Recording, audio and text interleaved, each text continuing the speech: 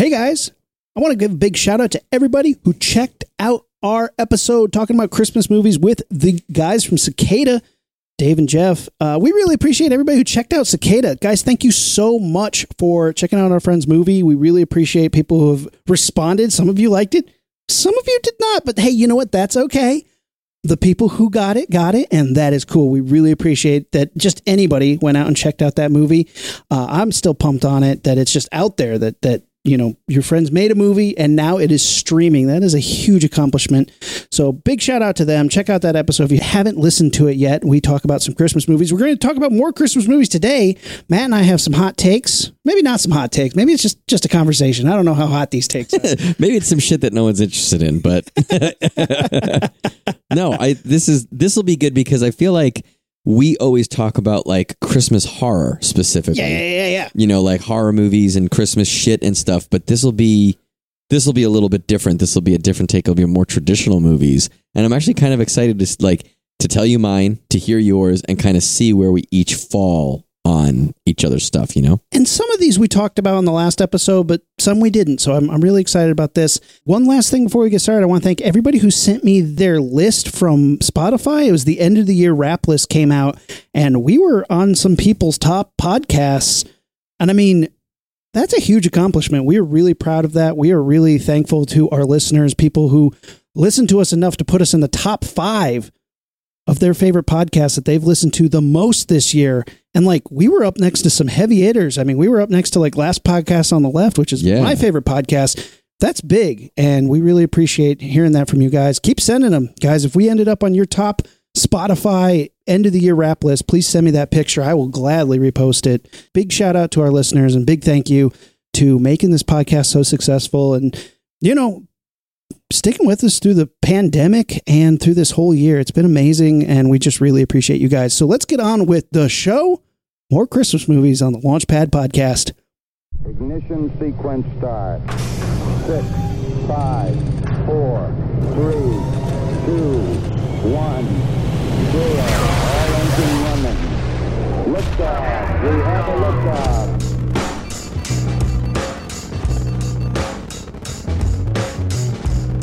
All right, welcome to the Launchpad Podcast. I'm Aaron. I'm Matt. And Matt, today we are talking about the most messed up sex scenes that resulted in killer Santa Clauses. Man, we got quite a list. Dude, I legit think that would be a funny episode. I mean, we've done Christmas horror before. Yeah. If you guys haven't listened to our Christmas horror or holiday horror, I think is what the title is, holiday horror episode, we talk about some of our favorite and some of our least favorite Christmas horror movies.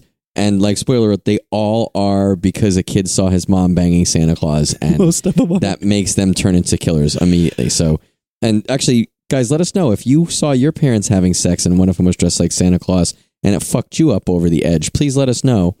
But no, today we'll talk a little bit more about like traditional Christmas movies, like the ones that we grew up with, the ones that we kind of watch. We kind of try to watch every year, and I'm excited to get into this. So why don't you take the first one? Fire away here. I can't, man. We have to. I wanted to dive right in, but there was a huge bomb dropped over the weekend, man. Did you hear about this? Disney literally dropped a bomb on the streaming world. They made over 52 major announcements. Did you hear any of this? Yes, I heard like that they were making shows and movies and stuff. Yeah, but they like 52 announcements, and some of them are massive. That's so many that to a certain point, it's almost like you could say anything, and I believe you that they were making a show out of it. Like, right. Jar Jar Binks is getting a talk show. I'd be like, I mean, I don't know, man. They're doing well. But like, they made so many announcements. Marvel made a shit ton of announcements. They're doing Armor Wars, Moon Knight, Secret Invasion, Ironheart, I Am Groot, She-Hulk. They announced all the release dates of their upcoming movies like Black Widow and Spider-Man 3, Doctor Strange 2, all that stuff. Their TV shows, Falcon and Winter Soldier. I'm imagining that Spider-Man 3, Doctor Strange 2 is one movie. Like Spider-Man 3 : Doctor Strange 2, and they just combine the sequels. I mean, an animated What If show that looked really cool. Star Wars dropping bombs. Mandalorian Season 3, we only have a year to wait. Rangers of the New Republic. Ahsoka getting her own show. Andor, I don't even know what that is. The Obi-Wan Kenobi show with Hayden Christensen as Darth Vader. Take it or leave it. That's big news. Don't call it the Obi-Wan Kenobi show because it sounds like he'll be sitting at a desk interviewing other people from the Star Wars universe, right? I would love that. Like, all right, come on down, Greedo. All right, Greedo. I know we got a lot to talk about. We got to put this to rest. When did you pull that trigger? Audience got to know. And he's like, well, blah, blah, blah, blah, blah. That was actually a fucking spot on Rodian impression. That was really fucking good, dude.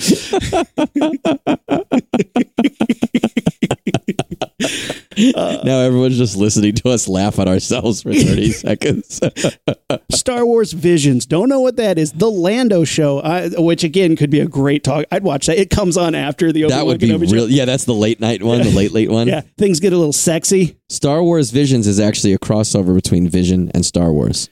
Oh, so interesting. It's like, yeah, it's the Infinity. No, I don't know, but I did see that though and was like, I don't know what that is. Yeah, The Acolyte, which is about somebody turning the dark side. A new droid show called The Droid Story. And I don't know why this is. Well, I guess it's because it's under the Lucasfilm, but Willow. They're making another Willow movie. Yeah, I saw that too. New Indiana Jones. I'm so tired of them. Stop it. Don't do that. But whatever. They said fine. This is the last one though, right? They said it's the last one, but they said the last one was the last one. That one sucked. I still haven't seen it, but everybody has told me don't even bother. Wait, how are you saying it sucked if you haven't seen it? Because everyone I've ever talked to has said it sucked, except one person who's like, it was not great, but I didn't care. It's terrible. Yeah. So, but they're making a new one, and Steven Spielberg isn't involved, except he probably has a name in the credit just because, story by. Just tons of stuff.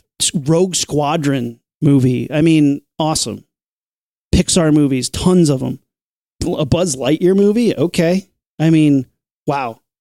And that's not even covering like the Disney crap, like Pinocchio, Peter Pan, Diary of a Wimpy Kid. I say another Ice Age. Are they really remaking this? Pinocchio's getting the live action treatment. You guys can't see it, but I'm making the universal motion for jerk off.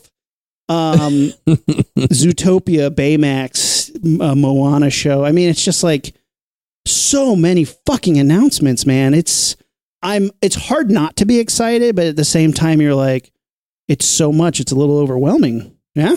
Yeah, but they're doing a good job. And actually, some of these things I knew were going to be announced because I know somebody who works for Disney. And sometimes she gives me a heads up about stuff. Like, no joke, I had her over here to watch the holiday special, the original holiday special. Ooh. And we laughed our way through it. And then afterwards, I was like, do you know, like, she's not a nerd. I was like, do you know about this Star Wars and this Star Wars? And she's like, no. I was like, you need to try to get these on streaming. And she did, and they're coming. So she says. So if those movies come, you can know, like, legit, I gave her the idea to pursue some of them. And some of them are, like, pretty fucking back in the day, out of canon things that I guarantee you'll be like, oh, shit, I haven't even thought of that since I was 5. Damn. Yeah, Mandalorian's been crushing it, but, like, now I have that expectation for 9-10 new Star Wars shows. Like, yeah, damn, dude. And I still want that Jar Jar Binks talk show where he's like, up next, Misa wants to talk to Hayden Christensen. Call it Bink. I think it's called Binks Thinks. Binks Thinks, yeah. Mm-hmm. People almost hate you as much as me, Misa think. It's Jake Lloyd. No, it's not Hayden Christensen. It's Jake Lloyd. Both, man. They can sit on a couch next to each other, and everybody hates. That'd be a good show. But I'd like that. I mean, to make a good transition work, because I'm priding myself in developing good transitions.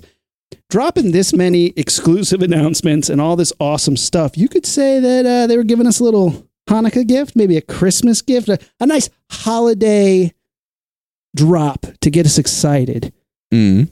So that's a good transition to talk about what gets you excited at Christmas, Rumi. What movies do you watch every year? Like we mentioned last episode, what are your go-to, now it's feeling Christmassy, what gets you going? I'm going to say I'll start at the top. I think the best one for me, and it's good for so many reasons, is Christmas Story. Hands down. This might be the rest of the episode. I hands down love this movie, not only as a Christmas movie, but legitimately it's in maybe my top 10. I would say, I don't know if it's my top 10 of movies ever, but it's definitely top 3 maybe comedies. And I'm not a big comedy movie guy. If I'm going to sit down for a movie, I'd probably rather it not be a comedy. Right. But that movie to me, it is so funny. I like kids, and I like the childish innocence that a kid is and a kid, has and the way the kid thinks. And I love to see movies that do that well. And this does that in spades. So it has a nostalgic element. Even if you take the Christmas out of it, it has a nostalgic element because it makes you think about how you were growing up. Then when you add Christmas, it's like, I would have to think that most of our most vivid memories from childhood, many of them revolve around Christmas or involve Christmas, right? It's just timeless. It's so funny. It's so heartfelt and good, but without being overly so bang you in the head with it, I feel like. Yeah. And it almost gets me choked up how beautiful and fun it is. You know what I mean? Especially at the end. It's great. I love that movie. And it's funny because Christmas is a huge part of that, but also the movie's about growing up. It's about childhood. It's about living with your family and stuff in a very comical way. I fucking love it. And I was late to that party. I didn't see that movie till high school or even college, maybe. Right. But I knew what it was. It was one of those, I knew it's the shoot your eye out. I know it's a kid. The bunny costume, yeah. Yep. I know it's there's a narration, but it's got all the ingredients for the perfect Christmas movie, the perfect nostalgic movie. It nails it. And here's some things. This is based on Gene Shepard's book, In God We Trust, All Others Pay Cash, which we don't talk a lot about books that don't have pictures in them on this. We're not learned, folks. we talk about comic books a lot, but as far as books go, this is an incredible book because it's kind of an anthology. It's him telling anecdotes, and it's semi-fictional, semi-biographical, but just so well written. Gene Shepard is a master of just humorous, but not jokes. What would you call that? A satirist, maybe, but I guess that's not a bad term for it. He's a humorist. He's just funny, and his stories just make you feel good, and they're so well written and so well told. He has another one that has some elements that are in this movie, Wanda Hickey's Night of Golden Memories and Other Disasters. And he's actually the narrator of the movie. The guy who wrote the book narrated the movie, and he helped write it with a couple other people. The director, Bob Clark, helped write it as well. And I love it so much because it reminds me of maybe not even my nostalgia, but almost like a nostalgia that I can't perceive of my parents and grandparents, because it takes place in the 40s in a small town, Indiana. And my family, my mom and dad, grew up in South Bend, Indiana, which is where Notre Dame is. It's small town Indiana, and it has this vibe. When I would visit grandma's house growing up, especially at Christmas time, these neighborhoods looked like this movie, and the houses looked like grandma's house. And it sort of gives me that nostalgia factor for visiting grandma at Christmas time, but it also makes me think this is kind of, even though this is a decade earlier, sort of what my parents' lives were like growing up as children, and what my grandparents' lives were like in normal times, even though a war was going on when this movie comes out. And it's kind of funny because, in the 40s, it takes place in the 40s, but World War II was winding down, but still happening. And they don't really, you don't get a sense of that, which I wonder how, if that was because of the movie. But in my mind, if there's a war going on, especially World War II, you'd be reminded of that constantly. Yeah, I guess this does take place. I don't remember the exact year, if they even mention the exact year. In 1940, yeah. In the movie, they say it's 1940? I don't know if they say it specifically, but it says right here, it takes place of Christmas 1940. Interesting. So, yeah. But I mean, for taking place winter of 1940 and the war ends in 1945, I guess I just expect a little more rah-rah, sis, boom, bah. But my wife brought this up. She said that maybe from a child's perspective, you just don't think about that. You don't see that the same way as adults might. It might not be the focus of your world. You're too focused on a BB gun. I mean, it deals with the kid with the bully. The little brother sits under the cabinet. It's just so fucking fun, and it's it really does humorously show you the life of a child, and it's so the way he thinks, his priorities. The way his mom looks out for him when he gets into a fight and she knows that the dad's going to kick his ass. Yeah. When he curses and gets in trouble for it. Oh, it really is just it's one of those the more you think about it, it's just, every scene is like a memorable scene. You know what I mean? It's hard to pick a favorite or to even bullet point like the fun or important scene. Here's something that's interesting in them, and something that we've actually complained about is when movies are too vignetted. And sure, because we were saying how you don't necessarily connect with National Lampoon's Vacation, which draws heavily from this concept of like vignettes of family life. And we said that on the episode that we did with the guys from Cicada. We were saying how like National Lampoon's Vacation sometimes feels a little too vignetted and not as connected, but I think it does a pretty good job. This is a movie that, again, has a lot of pieces that have nothing to do with the main plot of Ralphie wants a rifle for Christmas, a BB gun rifle for Christmas, and nobody wants to get it for him. You know, there's side ones of he's helping his dad change a tire and he curses, he says the F-bomb, and his dad's like, get in the car. And they don't even talk all the way home. They just wash his mouth out with soap. The whole thing about washing your mouth out with soap, making you go blind, the bully, sticking your tongue to a frozen pole. There's all these vignettes, but for whatever reason, the little orphan Annie decoder ring. There's so many vignettes that for whatever reason work in the day of this kid's life. And the movie never tries to pose itself as anything but a slice of life at Christmas time in this year. And I don't know, all these vignettes seem to work together in a great way that I think a lot of movies attempt and can't pull off. Yeah, I think that's true. It's like and it's like, I guess the term for that is lightning in a bottle, right? Like you had amazing script, amazing actor, a wonderful director. It was shot really nice. And again, I don't want to rehash too much of what we said in Cicada, but we said that the background and the setting of Christmas time can enhance that nostalgic and heartfelt feeling if done right. It could definitely be done wrong and fall flat, or it could be done too cheesy and it falls flat, or like you almost have like a gag reflex. You're like, ugh, get off of me. I get it. It's Christmas. We all love each other. But this movie is like the perfect storm of like just nostalgic beauty. And it's like, you couldn't recreate that. You know what I mean? I don't know how you can make that movie again, or a movie that has all those elements. It would be really hard to get all top marks in all of those categories. I love that sons of bitches, Bumpus, the dogs. There's so many times that I love this movie so much. You know, it does such a great job, like you said, of capturing how it feels to be a kid and to want something for Christmas so bad. And to have that like thread run through your entire Christmas season. You're at school, you're thinking about it. You know, you're writing letters to Santa, you're thinking about it. It's just permeates your life. I know we've done this in past episodes, but just because it's fun, what was that one thing for you? What was that thing that permeated your life that you were obsessed over that you wanted for Christmas? I mean, every year was probably a different one. I know there was there was a Nerf gun that had it on the commercial. It looks like a mirror, but it's actually just a foil sticker. And the barrel of the gun, you could turn it like 45 degrees, so you could shoot around corners. Was that what they call it, the Sidewinder? Or the sneak shot or something?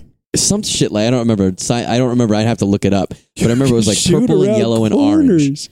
How many times did you actually need to shoot around a corner? The more steep the angle, the shittier the shot was. Like the dart wouldn't fire as far. Yeah. The gun was not a strong gun, but in my mind, it kind of looked Stormtrooper-ish. So I thought like that was when I pretended to play Star Wars, that was my Star Wars gun. But like I wanted that pretty bad. And I actually a bunch of Nerf guns I got that. I was really excited. Damn. What about you? One of them that you actually got me a sort of replacement of. When I was a kid, I wanted the real Ghostbusters Proton Pack so badly. And when my family got it for me, I lost my shit. I was crying, running around the house. You know, I was that N64 kid over a Proton Pack. And you actually, I got it right here in my office. You got me one of those. That's one of the greatest gifts ever. But another one, when I was a little bit older, my parents got me the Star Wars trilogy on VHS. And it was at a time where that was not easy to get. I think at the time you had to go to Disneyland or Disney World to get it. It was only sold at the gift shops in Disney. You couldn't just go to like Best Buy or whatever, the Circuit City. I don't know what store it was back then. And I think one of our family friends had gone to Disneyland and they picked it up for me. Pretty cool, man. Yeah, that was a big deal. And then I watched the shit out of those movies. one cool thing too about A Christmas Story with that is, and just if you guys haven't seen the movie, you should see it. I'm about to spoil a pretty big thing, but like we all know that it's the movie where Ralphie wants a Red Ryder BB gun the whole movie, and the whole movie everyone's saying no, you'll shoot your eye, you'll shoot your eye out. Yeah. Christmas morning comes towards the end of the film, and he opens up all his presents. He doesn't get one, and it's that. I mean, this is exactly how my family would do it. We had this huge. We always were big at Christmas. It was a huge fucking Christmas. And like then after all the presents are open, you know, mom and dad are doing mom and dad shit, and the kids are playing with the toys, right? And Ralphie's kind of like looking around, and he's playing with some shit. And his dad's like, "What's the matter? You know, did you get everything you wanted?" And Ralphie's like, "Yeah, almost." And he's like, "Almost?" He's like, "Yeah, it was pretty good." And he's like, "Oh, wait, what's that over there?" And you know, lo and behold, the Red Ryder BB gun wrapped up is behind a desk. Yeah. And the dad points it out to him. And the mom comes over and gives the dad a look, unbeknownst to Ralphie. And the dad says, "Ugh, I had one when I was 8 years old." And it's such a cool thing because like Ralphie doesn't know that it was dad. We know it was dad. And I think this dad has been so comical and caricature throughout the whole movie is this like cursing, gruff, not really warm guy. Dadgummit, go bumpers, sons of bitches. Cursing at the furnace, you know. Yeah. He comes home and Ralphie's scared shitless of him when he gets into a fight. Yeah. But like, the dad loves him. And the Dad's dad wants to make sure he has a Ralph. good. Yeah, right. He's not gonna kill Ralph. Yes, he is. But it's like the dad wanted him to have a good Christmas. He wanted him to have a Christmas like he had when he was younger and got a Red Ryder BB gun. That moment chokes me up every time, especially now that I'm a father. I'm getting my kid all sorts of fucking guns. I'm going to get him a Red Ryder BB gun that shoots around corners. Well, be careful. They'll go all over the place. Yeah, that's adorable, right? Yeah. I think that's like probably one of the most, I mean, there is so many touching scenes in the movie. There's that moment. I like this moment too because it goes right over kids' heads because this is a great movie for kids and adults. But the moment where they're decorating the Christmas tree, I'm not colorblind, you're colorblind. I'm not colorblind either. I think that part's hilarious, but they make the kids go to bed. They're like, "Oh, we don't want Santa Claus to skip over because the kids were up." And the kids run upstairs, fighting to get up the stairs. Ralphie's pushing over Randy, and the parents watch, and they're like counting the steps, and they're listening. Boom, door slams. Boom, boom. Hears them go to bed. They wait a beat. Okay, let's go get them. And they're going to go get the presents. To get the presents. To get the presents. Yeah. And adults get it, and kids will never get it. You know, it's not like Gremlins where it's like, and then I found out my dad was dead, and there's no Santa Claus. The smell of his rotting corpse alerted me to the fact that there's no Santa Claus. But like, it's funny. You know, it's a good moment. Oh man, I have not gotten to watch this movie yet this year, but I have watched this movie at least twice a year. Regardless of whether it's Christmas or not, I'll just pop this thing in because I love this movie so much. It does have a very cringeworthy scene when they go to a Chinese restaurant because their Christmas turkey gets eaten by the Bumpus hounds. But it is, other than that moment, I think it ages very well. It's perfect. We could talk about this movie all night, but yeah, what's another one that is on your every year list, or one that like you guys watched as a kid that is Christmas to you? So I love Home Alone. Chris Columbus's Home Alone, Macaulay Culkin. I love this movie. I watch it every year. For Kate, though, it's funny. For Kate, it's Home Alone 2. Really? Exactly, really. Really. And here's what's funny is for the past week, because I have a newborn, I've been able to watch movies in like 20-minute stints at best. And for whatever reason, Home Alone 2 has been on Freeform something. It's been on TV, and I feel like I've watched this movie 5 nights in a row, but like only 20 minutes at a time. But basically every time it pops on, I'm like, how is this right where I left off? And like, so I've been able to watch the movie in order, but only in like little 20-minute stints throughout the week. At least you're watching it in order, so your brain doesn't have to like jigsaw puzzle it back together. But yeah, would that be funny to be like, so wait, the kid got these guys arrested, but then they broke into his house after they escaped from prison, I assume. So, no, for her, it's Home Alone 2. For me, it's Home Alone 1. Watching that as a kid, and I'm sure this happens for you too. Do you have things that you know are going to start one of your parents' programs? did you ever have something that if you watched a movie or you said something or somebody brought up a situation, it would trigger one of your parents' like pre-recorded responses? Every time we watched Home Alone, my parents would go into this thing, that's so rude. You shouldn't talk to family members. Like every single fucking time. And it's like, yes, how many times have we watched this movie every year since it came out? We saw it in the movie theater. We've established this, Dad. Yeah. And every year, Mom and Dad would be like, this is really rude. You shouldn't talk to your parents like that. When they come home and she says she's sorry, he should say he's sorry too, but he doesn't. He's a rude little boy. Like every single time, it's like, I get it. You don't approve of the behavior of the family or the children in this movie. Fuck. Can we just watch these guys take bricks to the face? Because that shit's funny. I'm on the side of your parents because as a kid, and this might just be because my parents were strict, but not like ridiculously strict, but strict enough that like when I saw that movie, I was like, he tells them to shut up and he tells them that he hates him. I'm like, my mom would pack my fucking suitcase. Like I told my mom I hated her once when I was like 5 or 6 and she packed my suitcase. She told me I was going to live with the old lady down the street and I thought she was serious. I don't even know that there was an old lady down the street, but damn, I was shitting a brick, man.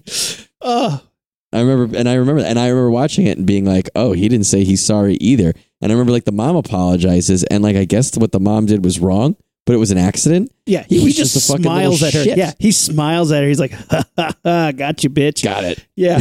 And it's like, this movie has such a high level of violence in it that it's like literally a live action cartoon. Like he's Bugs Bunny and they're a couple of Elmer Fuds trying to kill the wabbit, but they get their asses just handed to them. Holy shit, they get tore the fuck up.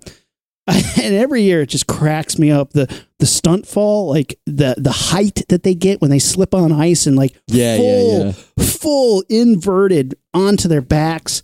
When Joe Pesci gets his head lit up with a blowtorch, it just cracks me up every single time.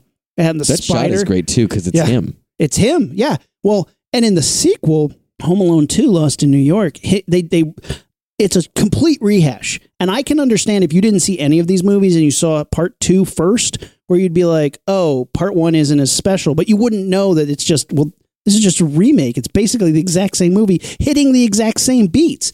He meets some adult who can't figure their shit out and helps them figure their shit out, and then rips these guys to pieces in basically the same way. You know, he electrocutes them. Harry gets his head lit on fire again and sticks his head in a toilet that Kevin has poured gasoline into. But like, it's actually Joe Pesci with his head on fire. And I'm sure the guy doing the headstand in the toilet is a stunt guy. But when that guy tips himself fully vertical to do this handstand, give himself a swirly, his head's on fire and that fire goes up his neck. And you're like, holy shit, that's a stunt right there. Damn, dude. Hey, we need you to do a headstand. Okay, yeah, I can do a headstand into a toilet. Sure, I'll hold my breath while on fire. Uh-huh. All right, let's do it. You know, like, fuck. But both those movies crack me the fuck up. But the first one, to me, is like really nostalgic. I love that movie. You a fan of that? Were you watching that as a kid? Oh, for sure. But I think it's one of those things that like I liked a lot as a kid, both for funny, like it's because it's a funny movie, but also for Christmas movie. But then once I was old enough to like be an adult and appreciate adult things, I think it's great. It's a great movie. It's so fun. It's certainly like Christmas, although it has nothing to do with Christmas really. Like that's one of those movies that you can kind of lift Christmas out of and it doesn't really affect the plot of the movie much. It's the lesson. It's the lesson of the movie. It's it's basically it's A Wonderful Life, but instead of Jimmy Stewart realizing that him committing suicide, his family would miss him and it would have this chain of events, Kevin finds out that if his family was gone, he would have to defend his house from some stupid burglars. It's a good example of the one that we like, the idea that we're talking about if you have a movie that's touching and family oriented and has a lesson, if you set it during Christmas and do it correctly, it could hit home harder. And I think this movie does that perfectly. But yeah, I like this movie a lot growing up, but now that I'm an adult, I like it even more. It's way funnier, I think, as an adult. Yeah. It's way more touching. I mean, as a professional ninja, I could easily have gotten in there, killed that kid, stole the rest of, the parents' shit and left. Like, it's very easy to have gotten around most of his traps. And it's easy for me to see that from the movie, but What do you think that his dad does? We've asked this before. What the fuck does his dad do to live in such a bitchin' house with 5 fucking children? oh, Or he's mom. an assassin. He's an assassin. Yeah. Or Yeah, mom. I mean, I don't want to put it all on him, but The mom is a lawyer. She's a high-powered lawyer. somebody there is into sewing because there are a lot of like form figure dummies and sewing machines at his house. That's a lot of them, like in multiple rooms. There are figure forms for dresses, and so like maybe they're fashion designers. Maybe both of them are fashion designers. Mm. Maybe the mom's the breadwinner. You know, I know back then it wasn't, as forward thinking, but who am I to say? Maybe she was a fashion designer, made that money, and he was just a lazy bum who went fishing all the time. I like to think that the mom is the same mom from Beetlejuice. And Schitt's Creek, right? Yeah. I think I want to think it's her. Like she's the same woman. She's the same woman. She divorced that guy. Like the deal, who are the Dietz? That's her previous family. Yeah. Like she left them. Mm-hmm. All right. The second one's so bizarre because the first one's like an accident and he's charming and like kind of a rapscallion. The second one, Kevin McAllister is a straight up asshole. Yes. He is being a douchebag, ends up in New York and is like, oh my God, my family's in Florida and I'm in New York. And instead of calling them because he has his dad's like address book, his wallet, that's how he finds out where the empty house that his uncle lives at in New York. He can call his parents. He knows how to get a hold of them. But instead he's like, He nah. also has done this before. Like he theoretically knows what to do now. Yeah. But he's like, nah, I'm going to commit credit card fraud, steal my dad's credit card and spend a shit ton of money at one of the fucking swankiest hotels in New York just to be a dick. Man, he's such a prick in that movie. I was a good kid, but I think I would have called him after a day or so, maybe, but not right away. I mean, not after... You would have called him right away? At least getting a cheese pizza out of it. Oh, for fuck's sake, yeah. But do you remember when we went to New York, Remy? Yeah, I was actually just thinking about that the other day. Do you remember when we saw a riot happen? No, I don't. I remember your account of the riot, though. All right. So we're in college, right? We're in college. I don't know if we need to set up the whole story. That's its own thing. But we're in New York together, you and me, to see John Carpenter speak and show Prince of Darkness and The Thing. Mm-hmm. Projected, at a big... And we went to college in Boston, so we went on the fucking overnight bus to get there. The Fenghua right? bus, yeah. Yep. Ooh. Man, again, this could take an entire episode to tell this story, but we decided to just stay up all night at one point. We're in New York at Times Square looking for a place to eat, and we're eating in this little pizza joint, I guess. And all these people like fighting in Times Square, and these cops roll up on horses with billy clubs and just start cracking people, just pop, pop, pop. And we're like, damn. And they roll up with the paddy wagon, putting people in the back of it, and they close the door, but don't lock it. And the door suddenly kicks open. And everybody starts jumping out and running away. And I was like, I admit, I do not remember this at all. Were we walking when we saw this? No, we were eating pizza in a shitty little diner and sitting at like a countertop looking out the window. Damn, I do not remember that at all. See, I remember that more than watching the movie with John Carpenter. I remember I asked John Carpenter a question, and I remember what it was and what his answer was, but... When we get there and they're sold out, but they're like, you can wait and maybe you'll be tickets. And they're like, okay, there's 3 tickets. And we're like, okay. And then we're sitting there and they bring us to the seats and it's like 3 seats and they put us with 1 seat in between. Like, can we sit together? And they're like, no, this seat's reserved. We're like, okay. And John Carpenter sat next to us during the movie. Where was I? I don't remember any of this. Do you remember afterwards? We go out the back and John Carpenter's trying to get in a cab and we tried to get in the cab with John Carpenter. He said no. Yes, I do remember that. I do remember that. You don't remember that John Carpenter sat right next to us during watching these movies and the whole time? Now that you say that, it rings a bell, but I don't remember it. It just rings that bell. Man, I had a better time in New York than I'm you old. did. That's the thing, man. I'm old. And you left that day. Like you were there for less than 24 hours and left. I stayed one more day because the next night at the same place they were doing Stan Winston, and Stan Winston was showing a couple movies too, doing a Q&A and a couple. Did he sit next to you? He didn't, but I did see him in the bathroom and like at the urinal, and I walked over to the urinal and I was this close and I had the line and everything ready. I was gonna look at him while we were standing there and I was gonna say, are you going to tell everybody tonight that you peed next to Matt Corrigan? Because I'm going to tell everybody tonight that I peed next to Stan Winston. But I figured that like there was a chance I might one day try to work for him. And I was like, don't do that. But I had that like walking in the bathroom from the time I walked into the bathroom to the time I walked over to the urinal. I came up with that line and I was like, no, don't do that. But it was in there. It was loaded. Oh, that's a pretty good joke. But yeah, that has so much potential to backfire because you flub one word or one line of that and you're like, are you going to tell everybody that you peed next to Stan Winston? Fuck. It was a really good joke. And he would just be like, zip and walk away. He won't even wash his hands because he's like, got to get away from this kid.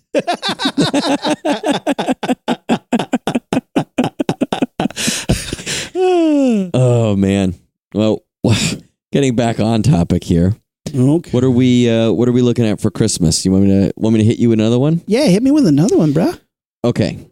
I think I've mentioned this in the past, but one of my favorite and like the one movie that I associate most with Christmas and my childhood is The Life and Adventures of Santa Claus. Do you remember me telling you about this? No, and I have no clue what you're talking about. What? 1985. IMDb's summary is, at a council convened by the Great Ack, a.k.a. the forest being tells the story of Santa Claus to explain why he deserves to be made immortal. Santa Claus is a little baby that I believe is like born from a flower, and all the forest nymphs and fairies adopt him, and they raise him with the help of a like jungle cat. I forget if it's a panther or like a puma, but some sort of jungle cat is his helper / sidekick. And he grows up living with all of the elves and fairies and, little fucking things that live in the forest. Is this some creepy ass claymation shit? Because that's what I'm seeing. Yep, it is. And it is kind of creepy. And there's some creepy ass gods. Like there's a god of the wind and there's a god of the fairies. Who's this Sauron ass motherfucker with giant horns on his head? He's like the fall god or something. There's supposed to be leaves. And the story opens with them at this giant conference table in the middle of a fucking forest. And they're like, we got to talk about whether we make Santa Claus immortal or not. And they're like, yeah, we need to because he's fucking awesome. And they tell this whole story about how he was born and these fairies raised him, and he started to go to this village when he got older. And when he went to the village, and like he's meeting all these weird creatures and fighting things and shit along the way, he goes to this village and he meets some poor ass kids and he starts making them toys. And the more he makes them toys, the happier they get. So the more he does it, and it becomes this thing where he's doing it. The fucking two giant trolls or three giant trolls. Do they have three eyes apiece? Well, some of them do. Oh my god! And they steal his shit. I think they turn invisible and they can steal his shit. And they steal his shit from all the elves and everything. He's got to get him back. He vanquishes these trolls, and then he goes to he becomes like Santa Claus. He becomes a human version of Santa Claus, and he's making all this shit. And all these gods and forest beings and powers that have known him his whole life are trying to figure out, he's amazing and does amazing things for these kids. Should we make him immortal so that he can do this forever? Because he's getting old. And lo and behold, they don't, and Christmas is ruined. But no, they do, and then I was going to say, I don't think that's how that ends. No, they do, and it's I love it, but it's whacked as shit. And you know who wrote this book? Who? L. Frank. I know it is based on a book. L. Frank Baum. You know what else he wrote? Wizard of Oz. So, by the guy who wrote Wizard of Oz to twist your shit up. Fucking L. Frank Baum. It's one of those, like, I showed it to Amanda and she was like angry. She's like, this is terrible. Why are we watching this? Like, this is like my childhood. I know it doesn't make sense, and like, why would this be the story? But this is the story. I mean, I certainly watched all those Rankin and Bass Rudolphs and stuff, and I love that, but I have never seen this, and this looks Guys, wild. If you've heard of this or seen this, please let us know. Like, write us on social media or email us or whatever, because this is one of those movies that, like, I know a couple people who remember seeing it but don't remember anything about it, and I loved it. And it's like, it's fucked, but it's one of those that, like, I'll try to watch every year. I don't always get to it, but I'll give it a shot. Dude, some of these pictures are straight up fever dreams. There are some weird critters here. Yeah, there's like a weird little elf that teaches, he's got jingle jangle bells all over him, and when he walks, they jingle every time. Yes. And he also makes all the bird noises. He's like, there's a lot of creepy looking puppets and characters in this movie. This is bonkers, man. See, you got some good ones. I mean, like I brought this up on the Cicada episode, like Prancer. We had to watch that every year at school, which was like depressing as fuck. Nothing this weird though, man. Check it out. See if you can find a copy, or if I don't know if it's streaming. I have it on DVD. That I think it's that and Nestor the Long-Eared Donkey, which is terrible. Terrible. It's on the same DVD. I know. But yeah. Check it. I'd love to hear what our listeners thought about it. But Rumi, obviously, I'd love to hear what you thought about it. Who made this? Is this a Rankin Bass? I don't know if it's them specifically. Well, let me see. I have the information pulled up. Yeah, Rankin Bass production. Yeah. Wow. And it's like clearly not one of their more known ones, but like the animation is beautiful. There's a couple really fun songs. And again, none of the songs in it are like, standard name brand Christmas songs. Sure. But like there's songs that I specifically remember. Big surprise, a little black cat with big green eyes. Remember that one? Yeah, that's my favorite one. Scratch your balls, make you cry. Little green cat with big. That's not how it goes, is it? No. Okay. So here's one that I watch every year, and this was my wife's. And here's the thing: I don't get to bag on it because it makes her mad because it's her childhood. Like she grew up watching White Christmas, Bing Crosby's White Christmas, and you grew up watching Black Christmas.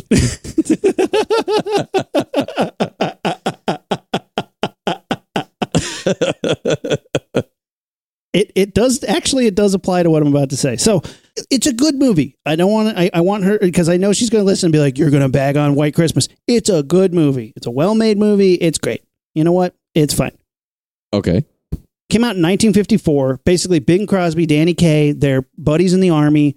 Danny Kaye saves Bing Crosby, and because he saves his life, he's like, hey, we should do this duo comedy show team together, and we'll sing songs and dance, and they become really famous for it. And that's actually what the prequel of Solo was going to be about, because when Chewbacca was saved by Han Solo, they became a comedy dance routine number. Like, what the fuck is that? Irving Berlin wrote it, all the music. He's a famous Christmas songwriter. He's written a bunch of famous Christmas songs. So they end up in Vermont with these two sisters, the Haynes sisters, and they find that their old general from the army owns the ski lodge that they're performing at. And there's no snow, and the general's sad because he's retired, and so they decide to put on a bitchin' Christmas show to bring everybody out and help make him money and keep the ski lodge open. It's a good story, but here's a part that's really bizarre. There's a scene in it. There's a bunch of great songs, but one of them is called Minstrel Show. I like where this is going. And it's like, those wonderful times of old. Doesn't everybody love a minstrel show? Nobody's in blackface, but it is very bizarre. And I was like, this is so out of place and super weird. So I did a little research. Irving Berlin was a big champion of black musicians, but he kind of liked minstrel shows. He thought that shit was funny and cool or whatever. And a previous movie that he did a couple years earlier with Bing Crosby was called Holiday Inn. Have you heard of this movie? The name sounds familiar, but I'm not familiar with it. So this is 1942, Holiday Inn. White Christmas is 1954. Holiday Inn has an extended amount of blackface in it. Like more than you think the normal movie should have. More than any fucking movie should have. 1940. This is in 1942, which I think a lot of people who see a black and white movie with blackface in it, they go, well, it was of the time. No, 1942, people knew that shit wasn't cool in this movie. Yeah. So apparently, they told Irving Berlin, they're like, dude, not cool. Can't do it anymore. Got to cut it out. And he was like, oh, really? But, come on. It's really fun. People like it. And they're like, no, nobody likes it. It's not cool. He's like, fine. And so they made him take out the blackface scene from White Christmas that he was trying to do. But instead, he wrote a song about how great minstrel shows used to be. I would love to see like the unedited version, which would be White Christmas blackface. Which is kind of similar to like Spider-Man 3, Doctor Strange 2. It's white face, black Christmas. White Christmas, blackface. Ooh, yay. It is. I'd rather see a minstrel show than any other show I know. Oh, those comical folks with their riddles and jokes. Here's the riddle that I love the best. Where does a chicken go? You know the rest. It's a funny song, but you're like, yeesh. And that was him being like, fuck you. See, still fun. It's still fun. I can still do it. And it's like, wow, holy shit. Wow. But again, the movie in its own right of its Christmas show and, you know, as a nostalgia thing, I get it. And it's an entertaining movie. And man, there's some great songs in it. So you're on board? You like that one? Do you and Kate watch it every year now? You watch it every year. Yeah, you got to. You got to. You watch it every year. That is her. Racists. That is thanks. That is her getting into Christmas movie, and I get it. You know, everybody has a movie that gets you into the mood, but it's definitely not mine. But now that we've been together long enough, like if I don't hear sister, then you know it's not Christmas yet. Do you guys act like really offended every time like that? No, I try to bring up this story every time though, and she's like, "Shut up! I don't care. This is my childhood. Shut up." And you know that like her and her family are doing a podcast right now where they're like, "What Christmas movie do you watch when your husband is like, oh, blackface? I wish they said I'm sorry and then also didn't do blackface. Don't be fresh to your parents or make fun of an entire race of people based on skin color. I get it. I'm just trying to watch my Christmas movies."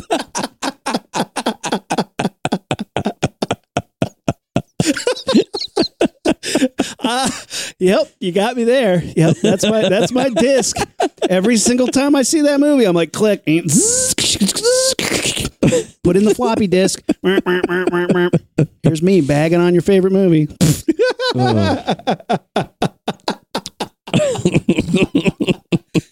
Oh, the Launchpad podcast does not condone racism or blackface. Yeah, we like all colors. Give us a color, we love it. Oh my God. But yeah, White Christmas happens a lot. And of course it ends with the titular song, White Christmas. Bing Crosby, man, killing it. Oh, there's another song in there called Snow. It's like, snow, snow, snow, snow. Won't be long before we'll all be there with snow, snow. I want to wash my hands, my face, and hair with snow. Which is a really weird line, and I'm not quite sure what the hell's going on there. Well, you know how a comb works, right? Yes, I understand how combs work. So but how do you use snow for washing your hair? Well, I'll see you there. It's not the most conventional use of it. I agree with that. Are you Googling it? How to wash your hair? I think your hair would be freezing cold. You get like, have you ever been like outside sledding for so long that parts of your hair get frozen together? Yeah, like hard. They're hard. You have hard hair. Crispy little, Jack Nicholson End of Shining hair. Mm-hmm, mm-hmm. That's what I think would happen. Is that what she's saying she wants? Mm-hmm. I want to wash my hair with it. Did you ever try it? Wash my hair with snow? Yeah. I mean, once I tried to break into this kid's house and this fucking blowtorch lit my head on fire and I had to jump outside and put my entire head in snow. And I did that. Is that the same? No. Do a headstand into a toilet and then call me. Wow, my head's on fire. I mean, yeah, not really that impressive, Rumi. Get with it. Oh my God. Can we talk about, I'm sorry, can we go back to fucking Home Alone and talk about how awesome the Angels with Filthy Souls movie is? I'd watch that movie. Who is it? It's me, Snakes. I got the stuff. Leave it on the doorstep and get the hell out of here. All right, Johnny, but what about my money? What money? AC said you had some dough for me. That a fact. How much do I owe you? AC said 10%. Too bad AC ain't in charge no more. What do you mean? He's upstairs, taking a bath. He'll call you when he gets out. Hey, I tell you what I'm going to give you, Snakes. I'm going to give you, to the count of 10, to get your ugly, yellow, no good keister off my property before I pump your guts full of lead. All right, Johnny, I'm sorry. I'm going. 1, 2, 10.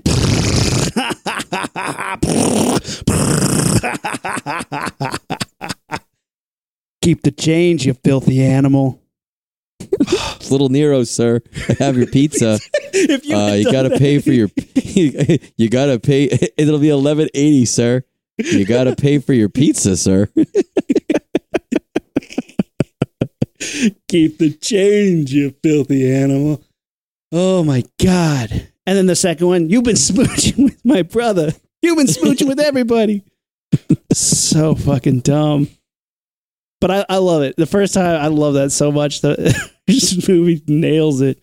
Every single time. Cracks me the fuck up. Last year when I watched it and that pizza man runs away, I remember thinking like, that guy really thought, like that pizza man who runs away because he thinks he's getting shot at, he thought that somebody was shooting at him with a machine gun in this like very upscale suburban neighborhood. Like that someone was just like rattling off at him with a Tommy gun. Like, does that happen often in that area? You got any more, Rumi? I got a couple. I'll give you. All right, I got one good one. It's a shorter one to talk about. Okay.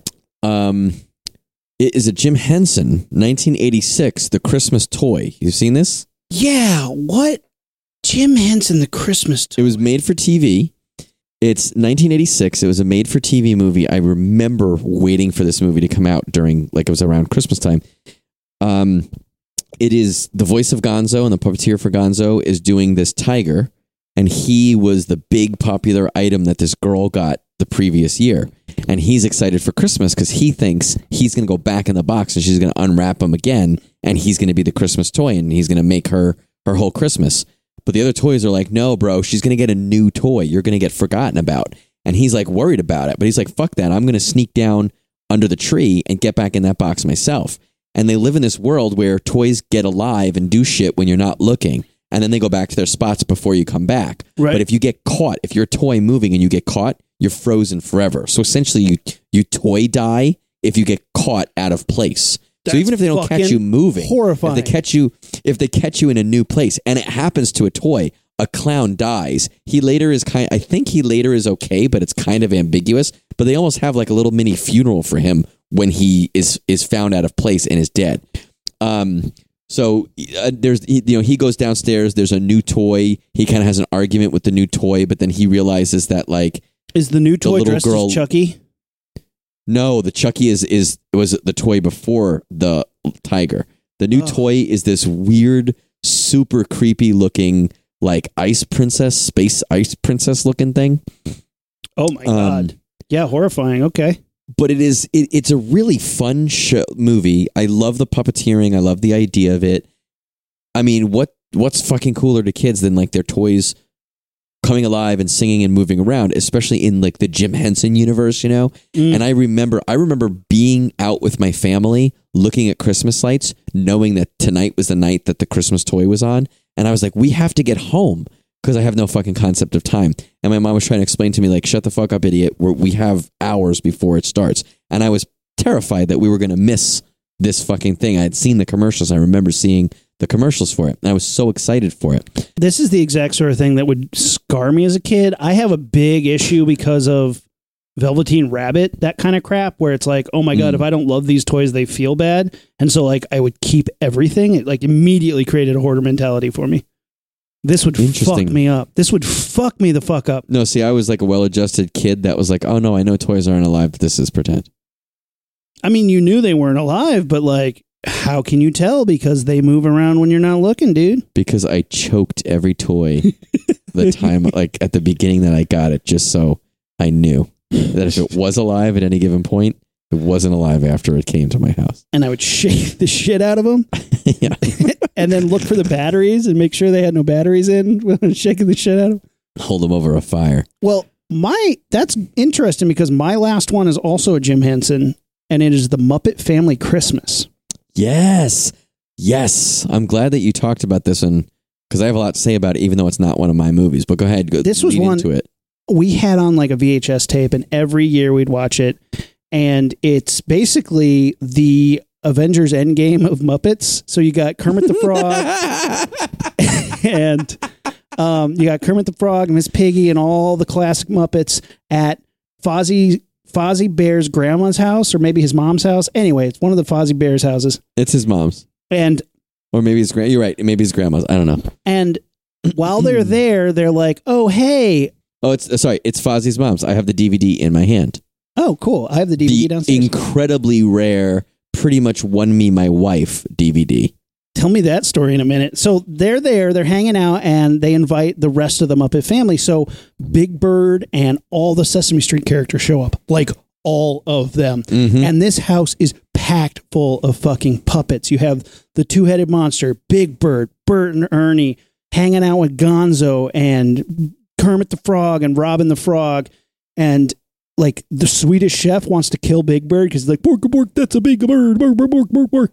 And like, Robin is down in the basement. He crawls through a hole and they find the fucking Fraggle Rock motherfuckers. Mm-hmm. So it's like, whoa, full circle. And then like, one of the fucking Muppets captures Robin, ties him to a chair, and then like opens this little grate, and there's like bright lights inside, and it sucks out all this energy, Dark Crystal style. Wait, no, that doesn't happen at all. That scene is not in the movie, but that would be pretty cool if they tied Dark Crystal into it in any way, shape, or it's form. In the deleted scenes on the DVD. Oh, good. But it's really heartwarming. There's a lot of like Muppets singing, and I love the Muppets, and I love Sesame Street when I was a kid and watched this. And it was great, man. It was so good. Such a great fucking... And like there's a snowman that sings a song. It's fun. So this movie, I didn't even know that it existed. 1987. So 1987, yeah. I didn't know about it. When Amanda and I started dating, a year or two into dating, she brought it up.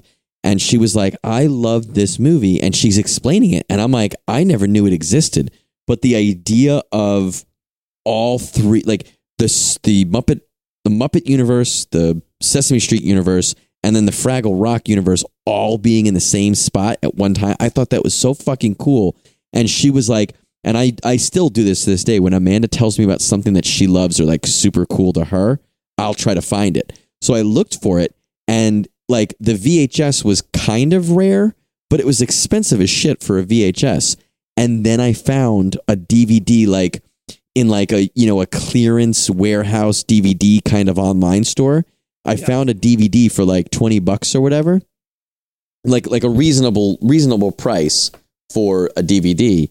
And she was so excited, and it's like super rare. Yeah. No joke. I just looked it up on eBay and it says unedited. There's an unedited version. Oh, it's from Turkey. If you buy it from Turkey, it's $6. But if you buy it in America, it's $70 on DVD. An unedited. I got to look into that shit. But yeah, it was one of those things that like for Christmas or for her birthday, Amanda's birthday is December 1st. So for Christmas or for her birthday, I was able to get her this DVD, and she like was beside herself. She didn't even know it existed on DVD. It's fun, man. Was this one that you grew up with? Oh yeah, man. I had it. It was on VHS tape, like a recorded off the TV tape, and we would watch it every year. Oh man, I loved it, man. That was a big one for me. Yeah, there's deleted scenes on this one. Fuck, now I gotta buy this. I told you that Dark Crystal one. Kermit the Frog gets a hand job from Miguel. Now that one I've seen on Pornhub. You know what world they didn't bring into the Muppet Family Christmas because they didn't like them because they were specious? Emmett Otter's Jug Band Christmas. Oh yeah. I've only seen that once or twice. Is that one that you grew up with? Never heard of it. This was one of the ones that I had a friend who was like, no, it exists. And I was like, bullshit. And he's like, no, it's real. Fuck you, John. Yeah, we couldn't find it. I didn't believe him. And then we looked it up and I was like, oh, huh. But like, who knows? Maybe Emmett Otter is in the fucking Muppet Family Christmas and I just wouldn't recognize him because it's I just watched Otter. It not last night, the night before. I did not see him. You did not see him marching along in the snow? But he's small. He says, yeah, no, but I wasn't looking for him, so maybe I'll try it. Look in there a little bit better. Pay a little closer attention and you'll see. Yeah, I don't remember loving Emmett Otter that much. I don't know if people love Emmett Otter. I think they just remember Emmett Otter. I like jug bands. Anybody with a jug band is kind of...